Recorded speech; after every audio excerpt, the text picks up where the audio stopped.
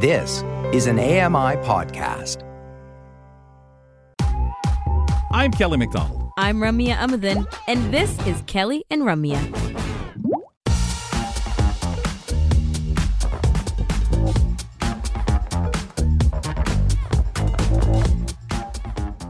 Catch the Pulse this Thursday at 1:30 p.m. Eastern, 10:30 a.m. Pacific Time. This week, Marcia Yale, National President of the Alliance for the Equality of Blind Canadians, and Keenan Weller, co-leader of Live Work Play, previews the 6th annual, we were talking about it earlier, International Day of Persons with Disabilities Conference scheduled for December 3rd. That's the Pulse this Thursday at 1:30 p.m. Eastern here on AMI Audio, 10:30 a.m. Pacific, and also available on your favorite podcast platform and YouTube. Kelly McDonald here with Ramya Amadin. It's the 4th Monday of the month, which means we're checking in with Mark Rankin, and he's our orientation and mobility specialist who joins us to talk about all kinds of things that have to do with O&M in the community. And Mark, we last month gave people a bit of an overview, right? A heads up on the kinds of conversations that we'll have. But today you wanted to cover something very specific, and it's your experiences working with the Argus 2 retinal implants.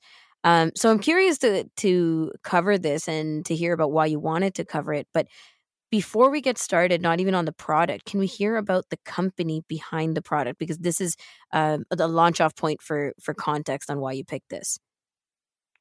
Yeah. So the company that came up with the Argus 2 retinal prosthetic implant was Second Sight. And kind of the reason why I want to talk about them is because they went through a huge and unfortunate restructuring during the financial difficulties that a lot of people had during COVID, where they lost funding, and then they had to end up. There was actually a merger that fell through, and then finally another merger that they did do with another sort of biopharmaceutical company.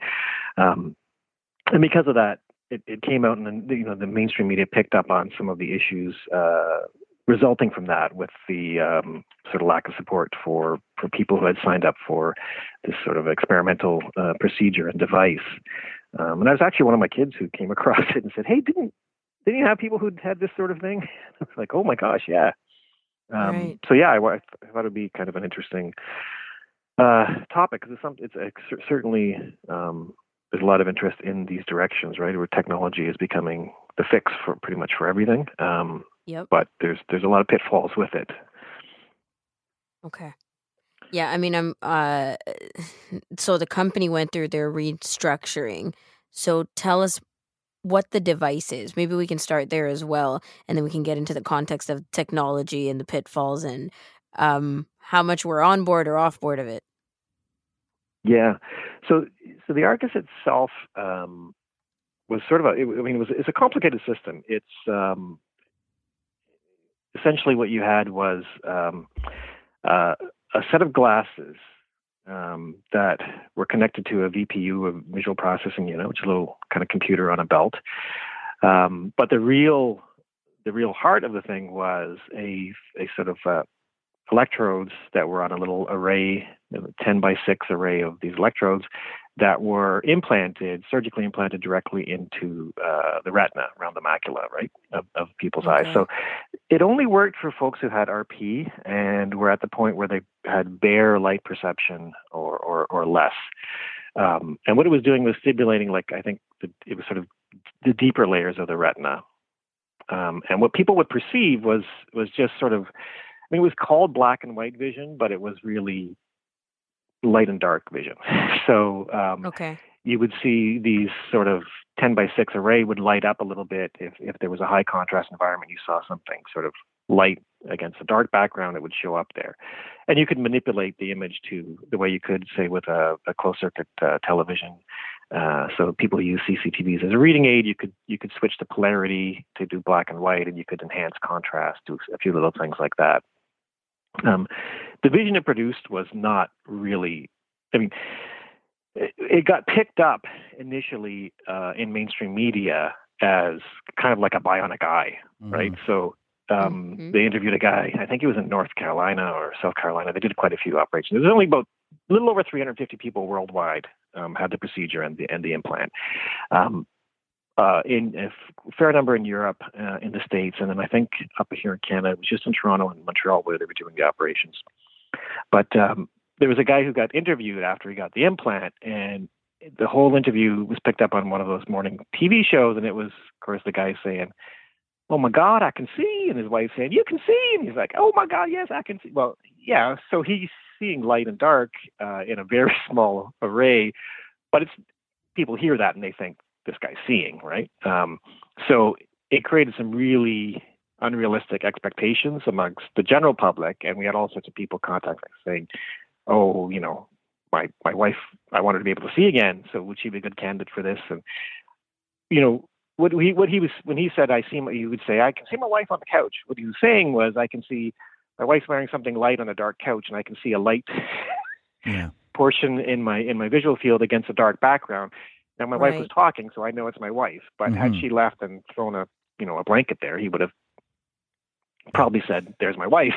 Right? Yeah. Well, and you had to be taught to interpret what the eye was picking up, whereas people would think, especially once it was branded the Bionic Eye, they would think back to the 1970s $6 Million Man series, and oh my gosh, it must have been like Colonel Austin's eye, and not true. Yeah. So contextualize, it did make a big difference for a lot of people functionally, because things that would happen that would be quite useful from a rehab perspective would be, say you're waiting to cross the street and you're worried about veering. Well, you could see if the zebra stripes or the ladder stripes on the crossing were still fresh, they would stand out. So you could see something white there. Now you couldn't see the zebra stripes, but you could, in that context, assume those were the zebra stripes, use that to kind of stay straight as you're crossing the street. That's a huge difference, right? Right. So potentially, could make someone a lot safer. So and there was different stages too, right, Mark? And obviously each person would have a different experience with it too. So I know some people felt as being part of history, part of the process of let's see where this goes from here in these early days, that it was successful as that starter. Now back to the drawing board. Yeah. So I talked to different folks who've been through it, and they all have different kind of perspectives, right? Somebody were like, "Well, we knew it was experimental. We knew we were kind of taking a chance." So then they're those sort of people. But there's others who kind of really felt like it's just going to get better. They're going to keep improving on it, and eventually, more is going to happen, and this is going to be kind of something fantastic going forward. And the other thing is, like, some people who didn't get a lot of function out of it still just felt very comforted to have that little bit of stimulation, that visual stimulation again, even though it didn't maybe provide a ton of function for them in terms of accomplishing activities of daily living or whatever. But it was just that sensation they really enjoyed, right? Yeah, for sure.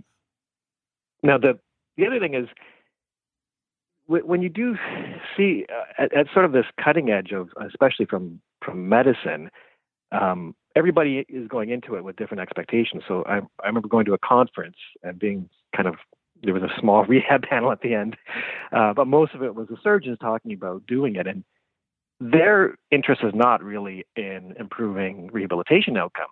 Their interest is in trying a new surgery and being someone who's doing that cool new thing, right? So there's one guy from Texas, and he was saying, they were talking about sutures, and he said, this fella's all right. I know we all want to be the guy who ropes a calf and wins the rodeo, but I think we should do an extra suture. So that's kind of their thing. They're kind of like the cowboys out there, like trying something new, right? So from the rehab end, we're sort of like, well, if it doesn't demonstrably improve your function and what you're doing day to day, sort of your already existing rehab skills, then what's the point?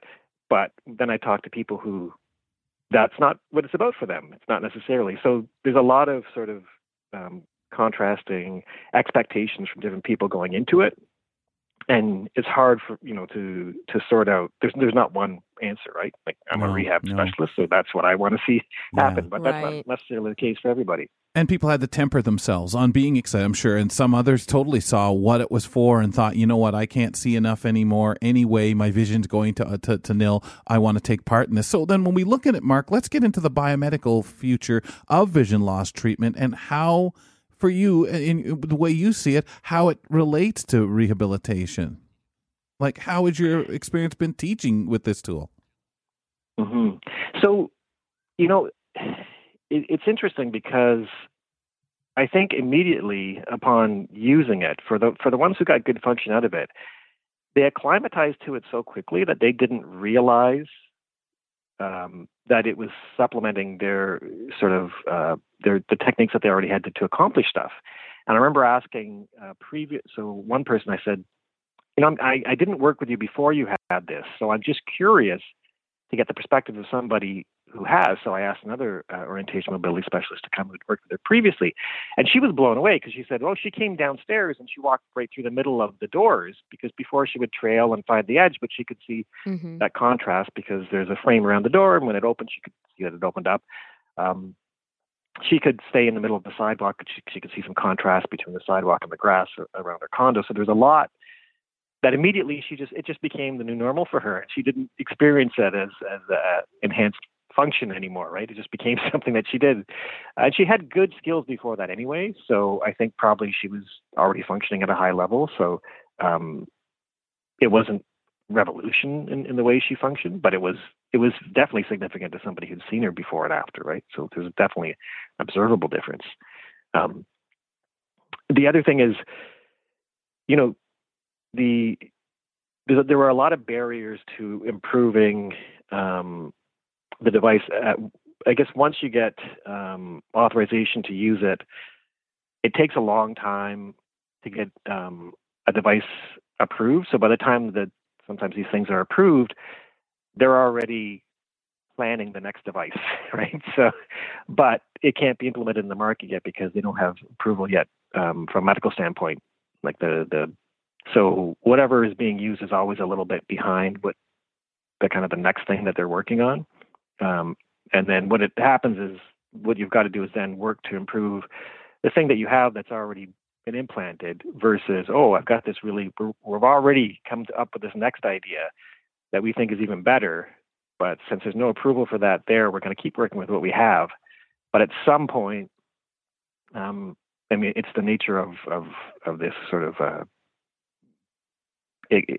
cutting edge is that, you know, you don't get funding unless you get a new device that gets people excited again and you get the capital behind you, right? So, and that's part of what happened too, is because they had a new device called the Orion that was going to bypass the retina and stimulate the brain directly, but with a very similar sort of equipment. But the advantage was that you wouldn't need to have someone who still had some retinal function the way that people at RP did, right? Who were the only ones who the Argus 2 would be viable for. It's interesting because, as you're saying, there needs to be a next thing. There always is going to be a next thing because it's technology. It keeps improving, keeps progressing. We keep understanding the way that our vision works, and all these different conditions are being explored and researched on as well. But all of that also means that people need to volunteer and take part in what's really just experimental, right? Like that's just the simple way of putting it. Yeah, and I think runs. the people I worked with were very good, like from Second Sight, in explaining things. But it's really tough when people have this underlying hope that they're going to see again in the traditional sense of sight. You know, just like when you get a new app, you don't go through the fine print. You just say accept, right? So there's always that element. Especially if you're excited. Are you getting through to them? Yeah, absolutely. Yeah. And that's the thing. And that's why we go back to the very beginning, is when you were talking about what it means, what this device means, what it can do, and what it means to each individual, because there is no, full slate. There's just what everybody goes through individually right now, and then that comparative information. Mark, we got to wrap it there, but this has been really thought-provoking, and maybe we can continue some kind of conversation about this in the future. Appreciate your time. Yeah, great talking to you too. Mark Rankin is our orientation and mobility instructor. Check him out on the 4th Monday of the month. Boy, lots of great conversations over that in that time that people were sharing, that's for sure. Folks, we'll step aside for a moment, and coming up, Know Your Rights with Danielle McLaughlin.